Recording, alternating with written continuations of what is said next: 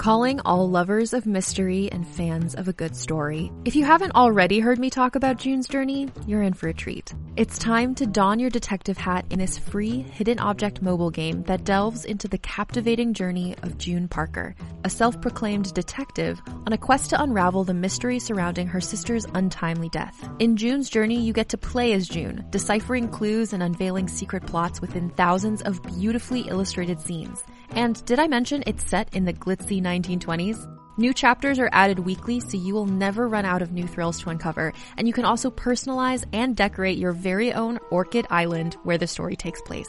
How sharp are your detective skills? Find out when you download June's Journey on your Android or iOS device, or play online via Facebook Games. Your detective journey awaits.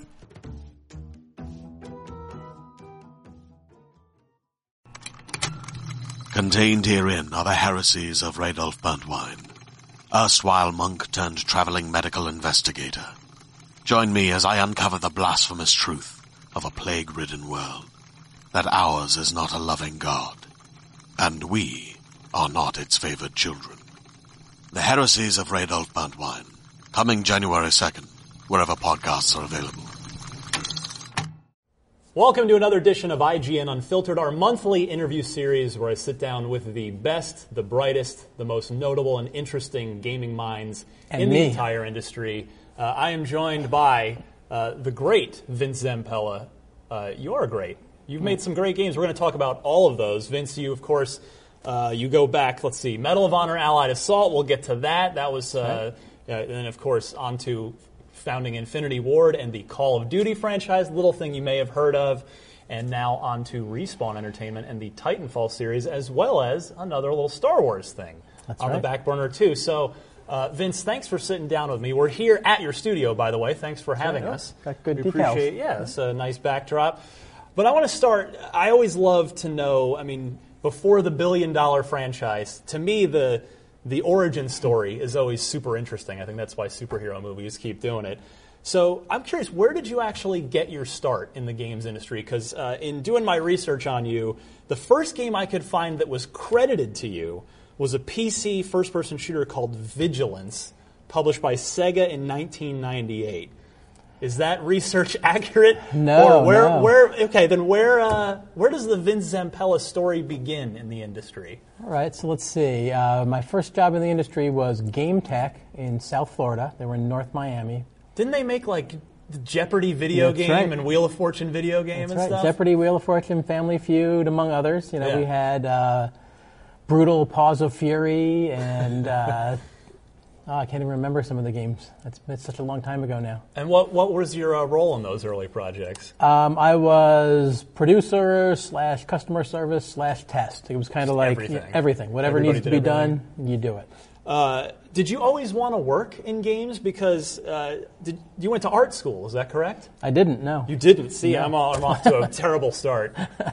I think I never realized it was a job. You know, I've always been a gamer. I've always played, RPGs, pen and paper RPGs, board games, video games. It never occurred to me that that's something that people will pay you to do. Yeah. So the opportunity came up to work at GameTek, and I immediately switched into it and was like, well, yeah.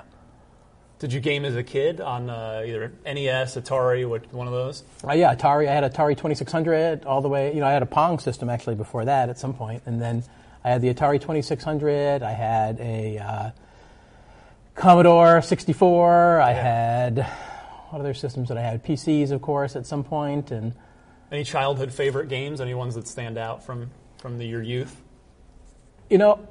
Donkey Kong is, for whatever reason, and it stood out to me as a game that I just loved. I would spend hours at the arcade playing Donkey Kong. Yeah. Well, it's hard to argue. It's a classic. It's a classic. It is. It's a wonderful game. So then, big step up from GameTek. We fast forward. You joined 2015 Inc. as development director on. Well, there was some steps in between there. Okay. So I went from GameTek to Atari, actually. Atari. Yeah, I worked at Atari for a while, working on some of their Jaguar NPC games. Jaguar. See, I had a Jaguar. Yeah. I had Aliens vs. Predator is my only positive memory of that system. So. I worked on NBA Jam. Really? For Jaguar. And Supercross 3D. Yeah. I worked on Jaguar CD games too, and there was I think they only manufactured like 5,000 of the CD units. So I have one at home. I should bring it in. Yeah, that'd be cool to see it. So you don't get to. They're pretty few and far between at this point. So then on the 2015, or we got a couple more stops? Got a couple more stops in between there. I went to Panasonic. After that, boy, you know how to find the sort of obscure players in that early portion of your career. Yeah, I guess so. That was Panasonic Interactive Media was the division, and they did. They were at that point when I joined. They were ramping down the 3DO, so they still had some 3DO games in production. Some I had to finish, some I had to kill, and then they were making the transition try to be multi-platform. Right. Yeah, the notoriously expensive 3DO console back then. It's, another one for the archives. If you've got one of those sitting around, that's a good one to hang on to. I might, actually. I need to look. I need to open up the boxes in my garage that have been sitting dormant. Then I went to Sega. Okay. And Vigilance. That's right. Vigilance was at Sega. This was Sega Soft. Yeah. So moving up the ranks a little bit, just we did a game some called experience under your belt. Yeah, it was worked with a guy named Larry Pacey, who I partnered with now on the mobile stuff. He and I worked there together, and he and I, knew each other from growing up. We, gamed together for a long time. Worked on a game called 10-6, which was the million-player game. We never hit a million, though. Vigilance, and then there was a game called Skies.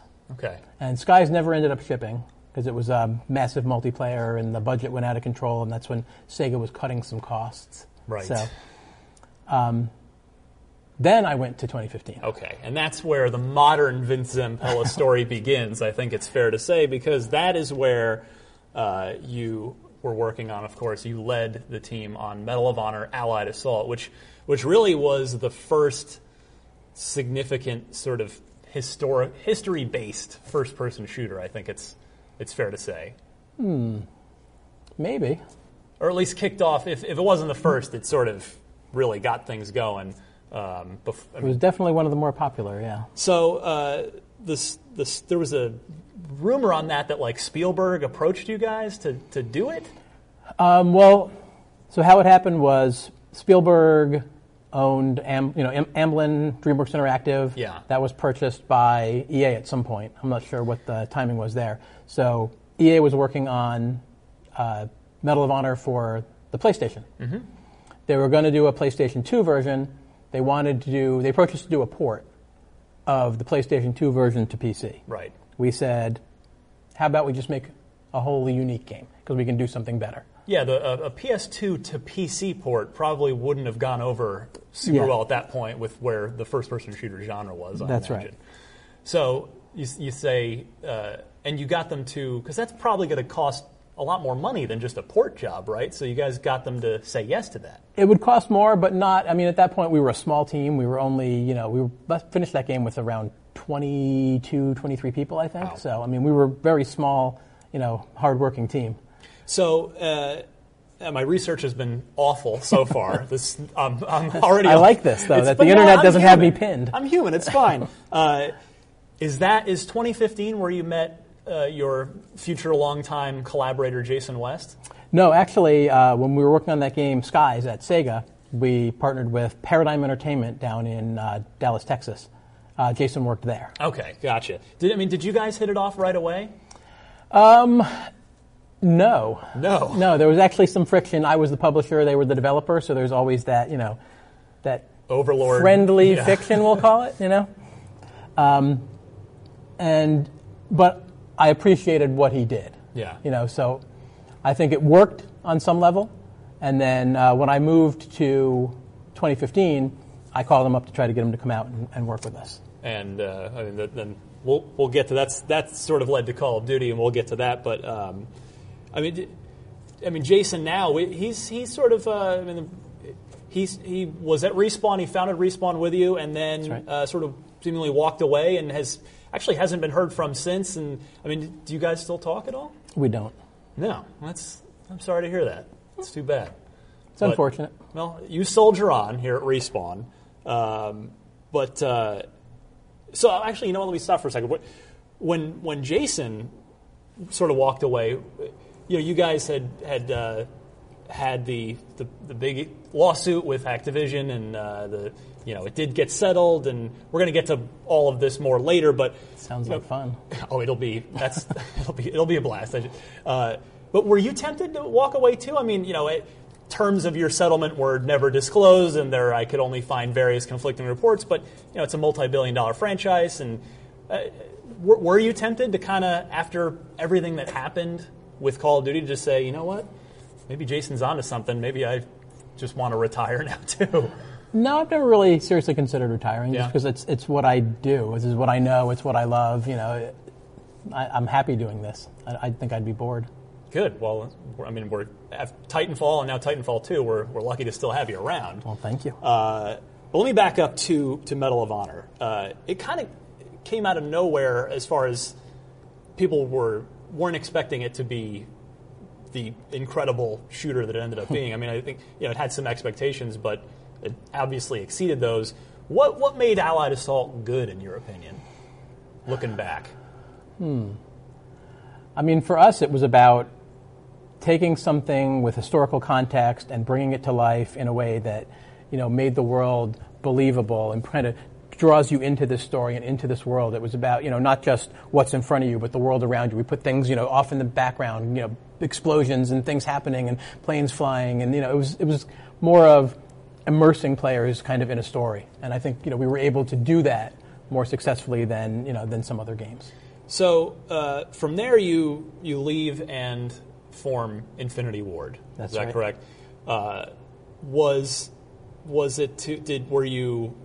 that just sort of I want to start my own studio thing, or was were you was there anything going down at 2015 where you thought, man, maybe this isn't the best place to grow my career? Yeah, there was 2015's not with us anymore. I don't think. I don't think so either. If it is, it's certainly not in its at the status it was. Right. There was some tensions kind of at the studio. It was obvious at some point that people were going to walk away. And we decided to all walk away together because, we had a good, cohesive team. Yeah. And it just felt right for us to work together again. And thus enters Infinity Ward. That's right. Can you tell me where Call of Duty came from? Based on what you just said, was it an FU to Medal of Honor? Or is there is that good of a story in it? Or a little bit. So originally, when we formed Infinity Ward, we were working with EA. We had a deal to do the sequel to Medal of Honor. Allied Assault did so well that EA wanted to pull it in-house, so they tried to force us to come be part of EA. We didn't want to do that. They tried to strong-arm us a little bit. This sounds familiar. Sorry, continue. Once they tried to strong-arm us, we decided, we don't want to be part of EA. As a team, we decided, that wasn't what we set out to do. We ended up going and working with Activision, and Call of Duty was kind of a response to that. You got the last laugh on that one. So you've created two major first-person shooter. Three once we get to the present day. But well, to be fair, Medal of Honor was already going. It was a PlayStation 1 game. It wasn't the. Because of Allied Assault, it went on to live a very long and pretty healthy life up through. I think Allied Assault was an amazing game. It was great. I was immensely proud of. Remember it very, very fondly. So, all right. So, if there was a little bit of that, a little bit of the desire for revenge, shall we say? But the fact that it was another historically based first-person shooter. It's not a simulation, but it's based in history. Did you just think that with Allied Assault you were onto something with a shooter that's set in history, and the sort of the marriage of those two things? Yeah, I think it's on one hand it's just a great story. World War II is just clear lines of good and evil. Yeah, it's great stories. If you look at the outfits, especially of like the Nazi Party, like they have the amazing outfits. The scenery is fantastic. It's all over the world. It's there's such great stories that come out of World War II. There's just the subject matter is just so great to work with, and then you get the historicalness of it, where you can look at some of these stories and say this actually happened, and you get to play something that actually happened. Now, it's not exactly as it would have gone down. Sure. Like you said, it's not a simulation. It's meant to be authentic, not exactly realistic, not a simulation. But just to be able to go to these places that you've heard of, that you've seen movies about, and interact with it, it's such an amazing experience. So you guys, when Call of Duty, certainly it established once it got to Call of Duty 2 on the console and really sort of took off. But you guys made 60 frames per second a sort of core design element from a technical perspective. Because, I mean, on the console side, that just wasn't done. I mean, Halo was huge. Rainbow Six was thriving. Those were 30 frames per second, mostly, presumably, due to technical limitations on the consoles. But you guys really said, no, it's going to be 60 frames. What went into that decision? I'm curious.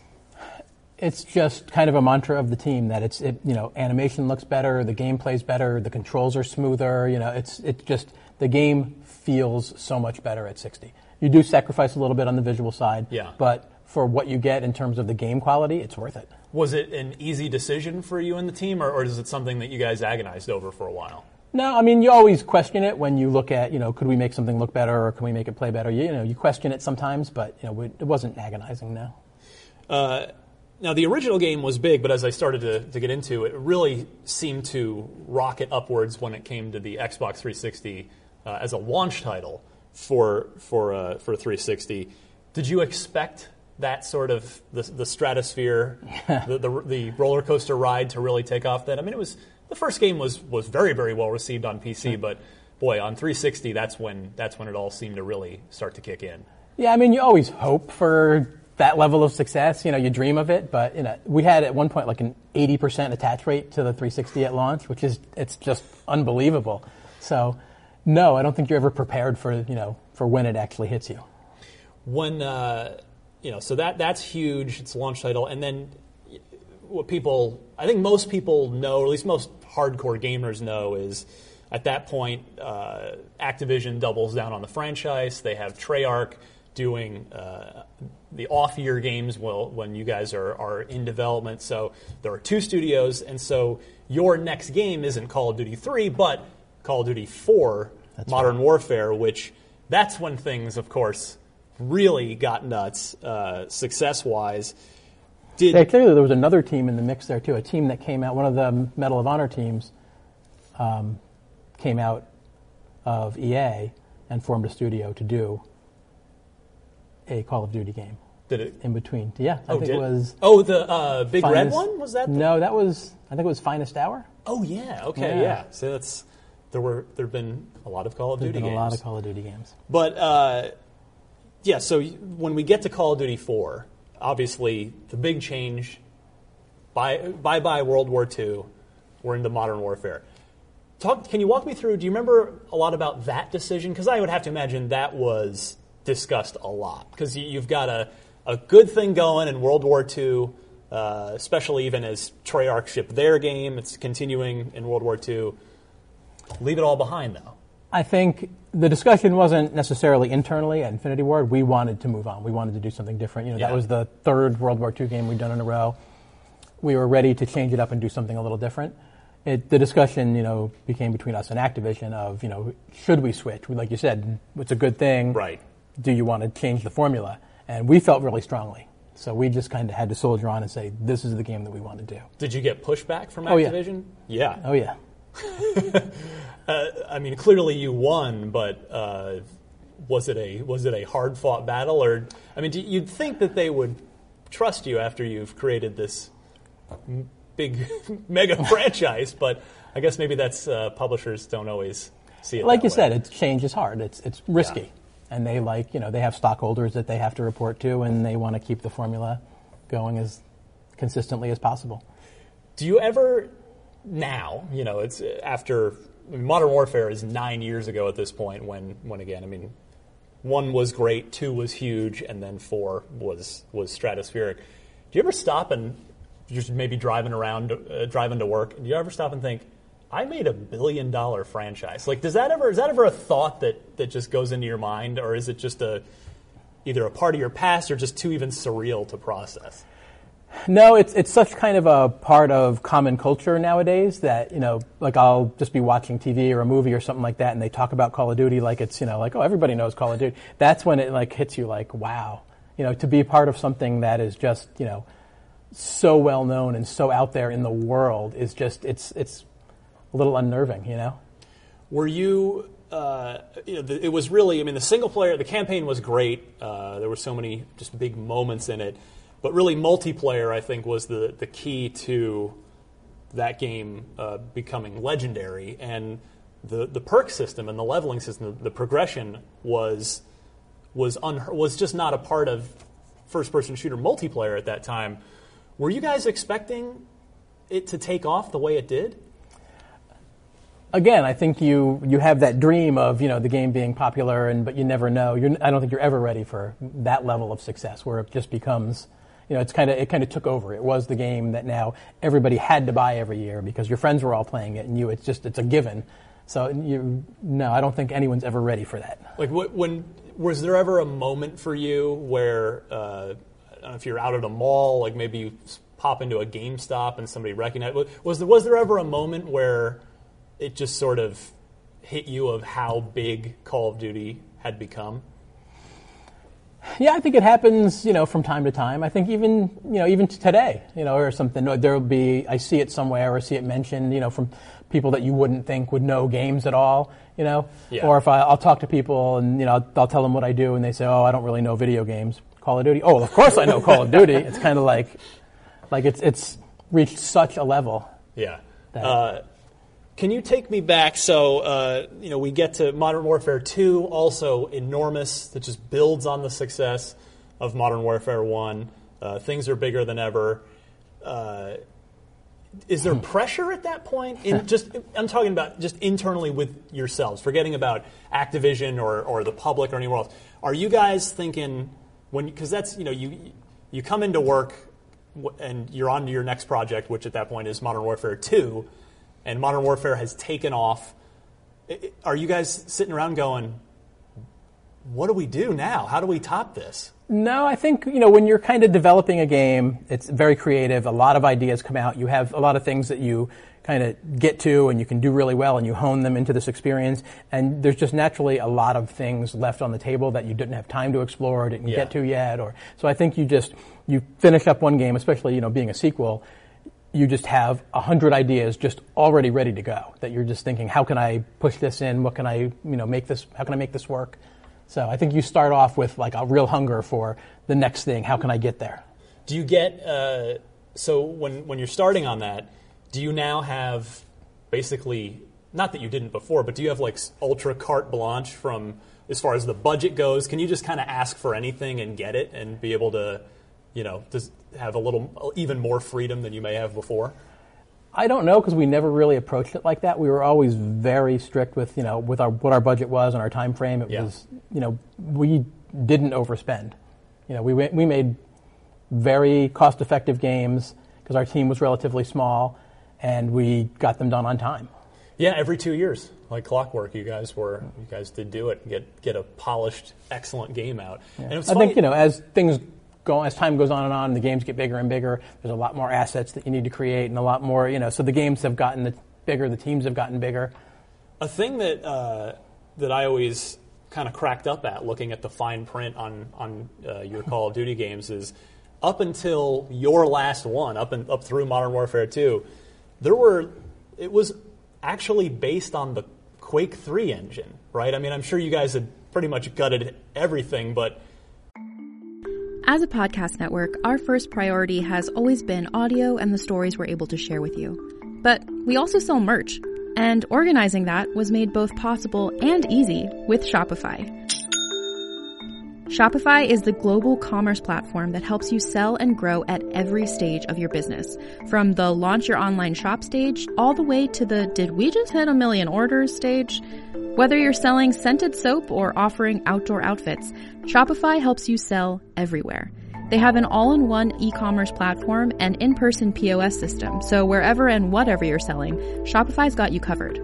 With the internet's best converting checkout, 36% better on average compared to other leading commerce platforms, Shopify helps you turn browsers into buyers. Shopify has allowed us to share something tangible with the podcast community we've built here, selling our beanies, sweatshirts, and mugs to fans of our shows without taking up too much time from all the other work we do to bring you even more great content. And it's not just us. Shopify powers 10% of all e-commerce in the U.S. Shopify is also the global force behind Allbirds, Rothy's, and Brooklinen, and millions of other entrepreneurs of every size across 175 countries. Because businesses that grow with Shopify. Sign up for a $1 per month trial period at shopify.com/realm, all lowercase. Go to shopify.com/REALM now to grow your business, no matter what stage you're in. Shopify.com/realm.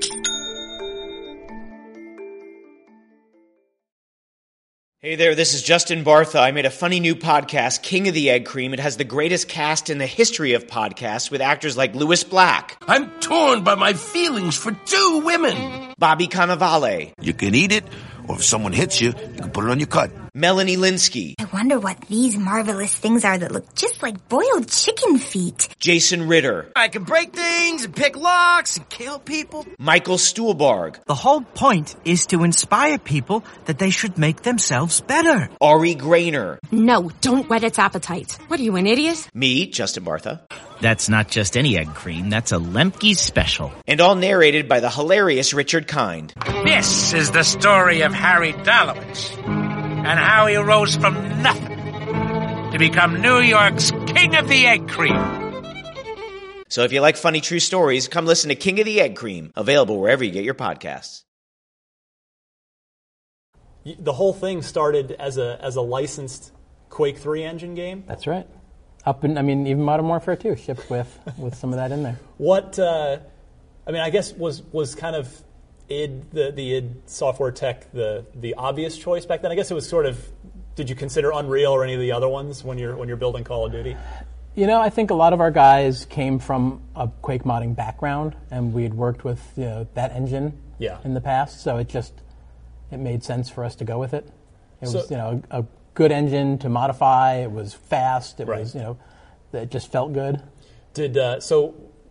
Was John Carmack lining his pockets every time you guys shipped a $1 billion Call of Duty game, just with his little piece?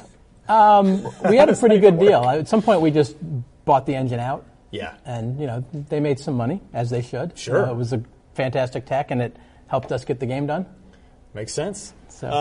So then at Modern Warfare 2, then of course we get to the very newsworthy event that you found yourself wrapped up in, and that was your last day at Infinity Ward. Can you take me back to your last day and tell me a little bit about it? I mean, was it expected? Was it I don't know. I just want to kind of turn the floor over to you and see if it's been a while. I'm wondering, because I think I'm certainly curious what that was like to go through for you. Yeah, that was a while ago now, 6-7 years, right? Expected, yes and no, I guess. You kind of, in the back of your head, things aren't going well. Yeah. But it's always a bit of a surprise when it comes to that level, So. The reports were that you were ushered out of the building. Out of Activision. We actually went down to Activision headquarters to meet with them. And then we were ushered out of there. And we were not allowed to go back to Infinity Ward. Wow. So, were you expecting it? Like I said, it was, it's possible, but it's still unbelievable when it actually happens. It's still kind of, stunning. When in the aftermath of that, did a lot of developer friends reach out to you with support, or is it kind of Vince is a little radioactive right now? Maybe I should stay away. No, there was a lot of support. Yeah, there was a lot of people that were. I think some people just wanted to find out what happened and see if it was true, and some people were being thoughtful and offering support as well. I would actually expect? Did a lot of publishers pick up the phone and call you and thinking, hey, if Vince Zampella and potentially his crew at Infinity Ward are free agents, these guys just have created $1 billion franchise. I should sign these guys up. I mean, is your phone ringing off the hook? Yeah, we received quite a lot of calls. So that was very, very happy to see that. Does it even make you feel better at that point, or is it just... It does, yeah, absolutely. It does. Good. Yeah. Because I would think, I talked to Marty O'Donnell on this show about his, he was embroiled in a lawsuit with his very long-time employer at Bungie, and he talked about the sort of stress of that. Yeah. How did you deal with was it stressful for you, or did you kind of just, do the lawyers deal with the stress, or how was that situation for you personally? Yeah, of course it's stressful. You lose your job, control over kind of what you've been doing. It's, in this case, a job is most of your life. You put so much into it. So, yeah, it's definitely devastating. Are you? Is there a lot of anger? Do you go see a therapist? Do you just get out of town for a while? Like, I don't mean to. I'm not trying to pry or be invasive. I'm please. It's such a. It's almost just out of a movie or out of a soap opera that I'm kind of curious, like how I've known you for a long time, since obviously well before all that happened, and I'm just kind of curious, like how you sort of deal with that personally. Yeah, I think. Well, what ended up happening was, we immediately went into, talking to the lawyers, and we filed the lawsuit a few days later, and then we started talking to publishers, and, Seamus was my agent at CAA at the time, and he was talking to all the publishers. Seamus Blackley, the creator of the original Xbox, right. Who went on to do a lot of things, including representing video game creators.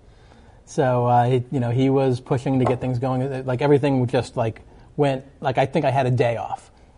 Yeah. And then it went straight into, filing a lawsuit, getting a new company going, talking to publishers, having all these meetings, flying around to talk to different people. So I had no time to really process. Wow. So you don't even kind of just go out of town, or there's no time for yourself to process this? Nope. It's just straight. I meant to take a break at some point, and I think I will. I haven't yet, but I think I will maybe after we ship Titanfall 2. Do you... Would you have any advice for yourself? Like, if you could go back in time now, would you have any advice for yourself on managing it, or do you feel like you kind of got through it okay? I think I got through it okay. Sometimes a break sounds nice, but other times maybe that's, what are you just going to sit around and be miserable and right. worry about what's going to happen? Right. Or you can just get up and make things happen. Which you did. You started Respawn pretty quickly, but how did your family react? I promise I'll move on from on to happier times. But you come home, and do you come home and just have to explain the situation? I did. Especially I worried that my kids would hear it, from other kids at school or something like that, because the news had kind of gotten around, pretty quickly. Yeah. So I kind of just set them down and let them know what happened, and I think they were a little worried, what does this mean for us? And my answer was, don't worry, I'll take care of it. And it seemed to go all right. Good. So Respawn, 2010. A lot of the team came with you. A lot of them. There was I don't know if the official numbers were released, but it was a substantial portion of them from everything I could find. I recognized a lot of people that sent in resumes. It was happy times. Did that showing make you feel good? Did that Absolutely. that showing of loyalty? Absolutely. Yeah, how do you? Yeah, I don't know how you even process that. It's we opened up the company. It was just Jason and I. We started the company. We didn't know what the reaction would be. Some of it's based on probably how well Activision was treating the people and what they were doing to try to lock them down. And right. You never know what's going to happen. And for us to get that much interest was, it floored me. So does that spur a wave of just ideas? Are you guys all I would have to think that in that sort of strange dark period, but you've now birthed this new thing, and was the energy just more vibrant than ever for you and your team? I would say it was an odd period because I think we never intended to grow that fast. But when you have, these amazing developers that you worked with, you have this relationship with that want to come with you. Yeah. You take them. You're not going to pass that up. I'm not an idiot. But we had, a big team. We were like up to 43, 44 people, something like that, in a month. Right, with no game. With no game yet. No idea, no anything. So it was, okay, now let's all sit down and try to figure out what this game is. And you remember those 42 people or whatever also filed their own lawsuit against Activision. So I think there was a mixed energy of, this weird lawsuit distraction and this, great energy of, we want to make a game, and what those ideas were, ranged all over the board. So there wasn't here's the game we're going to make. It was throw out ideas, argue over it, fight over it, and have meetings about the lawsuit on the side over here. And so it was a strange time. Was since you sort of admitted to a little FU mode, Vince, from early Infinity Ward, with Medal of Honor, were the group of you kind of in FU mode when the company started? No, not really. And I think some of it was just trying to do something different. We wanted to stay away. It'd be human nature if you were. But Call of Duty is like my baby. I helped create it. I don't want to see it die. Right. I want to make something different. I want to make something new and bring a new game to people. So, and that game was Titanfall. I'm curious. How quickly did you and the team hit on, first, the name Respawn, because obviously it's perfect under the circumstances. Do you remember who specifically thought of it? And then take me to how long it took you guys to hit on the Titanfall concept. Jason and I were kicking names back and forth, and there was a couple, I don't even remember what they were, so don't ask. I remember some of them, but I won't say it. And then when that one came out, it was just like, yes, that's perfect. Like you said, it just kind of like it hits you like, yeah, that's the name. Yeah. There was no discussion after that point. Well, and then how about Titanfall itself? How long were you guys sort of kicking around ideas, and then where does Titanfall come from? I'm always bad with timing on stuff like this. It just kind of all melds together. It was a while. We were, kicking ideas around back and forth. It was probably a year before we really. So a year of, you've got 40-something people and no game for a year. Well, we have games, we have things we're trying, we have prototypes and different things, and before we settled on what the core of the game was, though, yeah. Interesting. So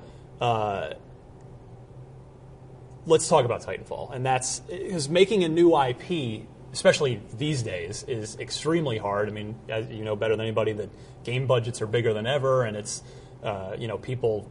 It's almost seemingly to me a little synonymous with film. It's like you're either a big budget franchise or you're a little indie thing, and there's not a lot of room in between. So making a new IP, it's tough to get it to catch on.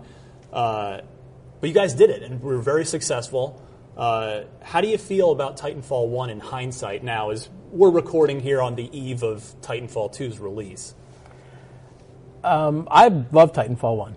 It's not a perfect game, but there's so much in it that we got to experiment with and kind of try new things. The decision to go multiplayer only was that was a tough one that we kind of did agonize over. I was going to ask you about that next, yeah. So that was, a decision that we made to try to take the story elements and put them in, kind of weave them into multiplayer, because it was something new. Right. It was that desire to really just express ourselves in a different way. So I think we did that successfully. It's still not a single-player campaign. So it's great to be able to now bring a new single-player campaign to the table. So right. Well, yeah, with 2 now, you guys it's a full-blown single-player campaign. Full-blown. I think a lot of gamers, especially maybe younger ones, who maybe they do play Call of Duty every year, they don't realize that the core crew behind the Call of Duty, they love, is actually your crew, and that is so. It's your team's first single player campaign since Modern Warfare 2, yeah, 7 years. So what you guys seem to have this, whatever the secret sauce is to making a good single player or first person shooter campaign. You guys seem to have it, because a lot of games this generation, shooters have either had a real bad one or have actually skipped it altogether and just said, forget it, we're just doing multiplayer only. I mean, including Titanfall 1. So what is your secret? What is the secret to making a good I don't know that there is a secret. Campaign? I think we're a passionate team, and when we have the time to find the right idea and iterate on it and experiment and try something new, and it just, it's talent, I guess, would be the only secret. The team here is amazing. I couldn't be more proud of what they've done. Let's try and dig into this a little. What was Modern Warfare's secret to its campaign being so good? I mean, I have my opinion on it, but what's your opinion? What do you think as the guy who made it? It's a mix. Like I said, it's the team putting the details into a story that we care about and we believe in, and I don't know. It's a passion. I think you have to have the passion for it. And this team does. So with Titanfall 2, I mean, a lot of people will probably watch this after they've already played it, so they'll at least have a basis for it. I haven't played it yet, so I'm coming at this blind a little bit. But we should fix that. Well, we are here, aren't we? Maybe we can. But it's really good. That's what everybody around here says. So it's a lot to live up to. Yeah, we're not biased at all. I would hope you would say you would love it. If you were all like, I hope you like this single-player campaign, that would worry me if you were all just kind of like, well, I hope you like it. But what's sort of the new... Is there sort of a philosophy that you guys hit on for Titanfall 2's campaign that is making everybody around here that I've been talking to today super excited? I would say we built the game around the mechanics. Because, Titanfall 2 is about that fast, fluid gameplay, that verticality, the kind of freedom. That makes it hard to make a contained single-player experience. Yeah, a lot of those are very linear now. Right. So it's embracing that and making sure that the game doesn't break that. And building, something, again, just putting the passion into what we believe in. And the game, the way the story and the game and the world just all work around the mechanics so well. I got to back up a quick second and ask you about, you partnered up with Microsoft for Titanfall 1. You were a third-party console exclusive. And then I feel like, if I'm remembering right, on Twitter at one point, you even seemed surprised that that Titanfall 1 wasn't going to come to PS4. Yeah, that was unfortunate. So, what happened there? Well, the intention was always, we're a small team. Yeah. Doing a new IP, like you said, platform. It's hard. Doing one platform for launch was always intended. Microsoft, fantastic partner for us. We couldn't have done it without them. So, and I want to clear that out of the way. There was no animosity there. It was just, we always envisioned at some point being able to take it over to PlayStation. Didn't happen, but it will now. Because business reasons, I guess? It was a deal that EA made with Microsoft. Okay. So, was there any thought... It worked in our favor in a lot of ways, so it wasn't, entirely one-sided. Sure. But it's now, to be able to get it to all the gamers is important to us. We make something that we want as many people as possible to play and experience. I mean, was there any thought given to... like we've seen some games are doing, like, here, if you pre-order the new game, here's we brought the old one over to whatever the new platform is, and this usually the console generation. I mean, have you guys thought about just go ahead and bringing Titanfall 1 over to PS4, and even to kind of as like a bonus or a little extra thing for PS4 owners? I believe we are limited in our ability to do that. Gotcha. All right, so back to business things. Fair enough. Although, does Titanfall 2 just kind of overwrite? Do you feel like that way, actually? That does Titanfall 2 overwrite Titanfall 1? It definitely doesn't overwrite it. It's a different story. Like, you don't have to have played Titanfall 1 to understand Titanfall 2. It's its own contained story and everything, which was important for us, since we hopefully will have a lot of new fans. Obviously, you talked about how you chose to not have, it was a decision to not have a full-on single-player campaign in Titanfall 1. Do you regret that at all, or does it still feel like everything went the way you're happy with it going?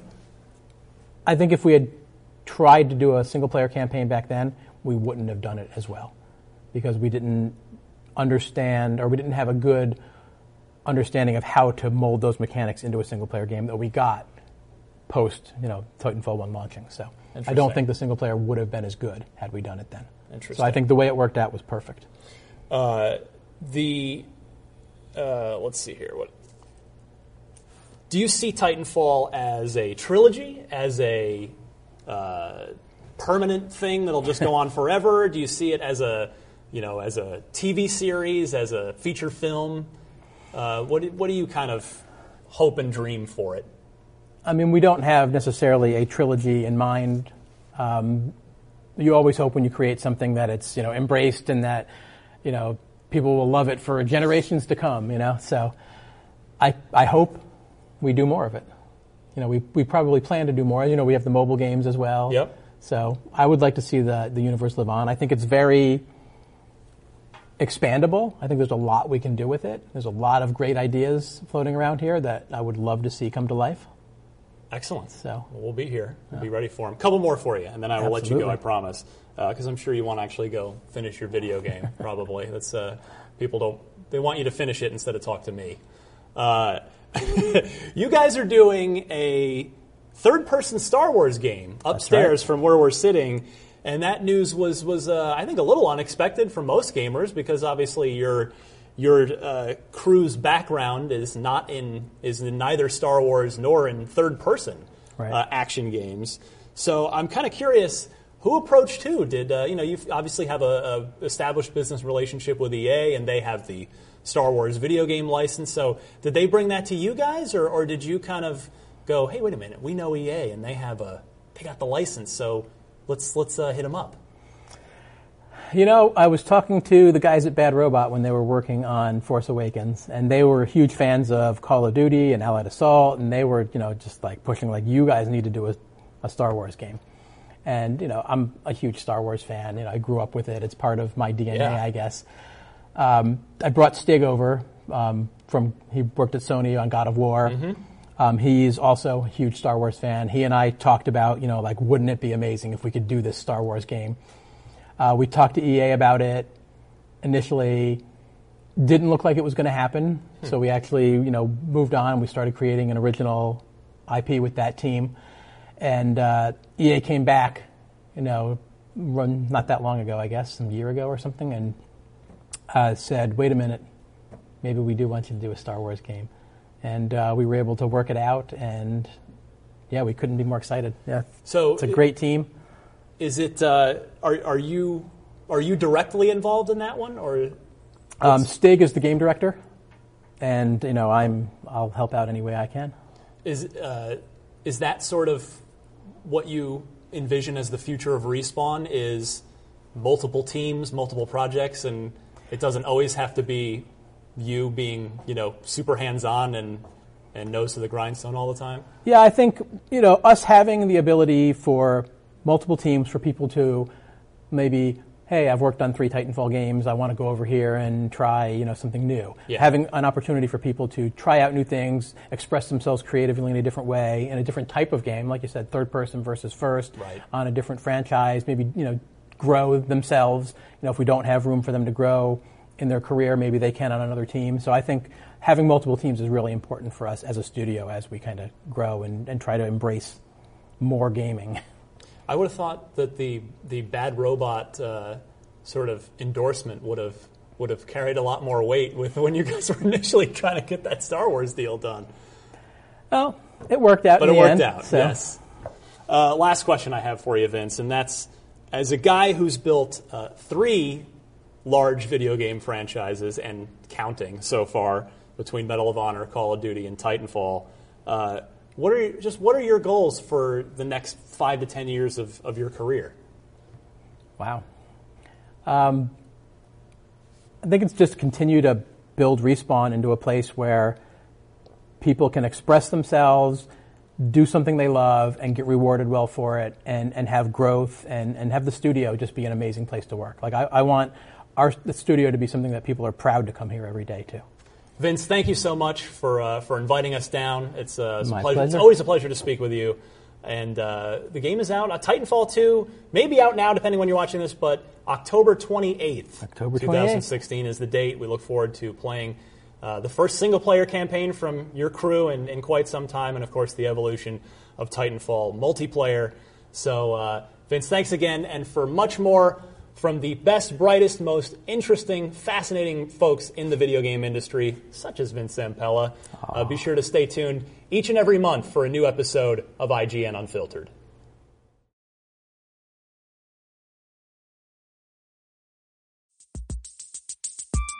Have you ever watched a futuristic sci-fi movie and wondered, but wait, could any of this really happen? And will I live long enough to see it? That's what our show Hypothetical is about.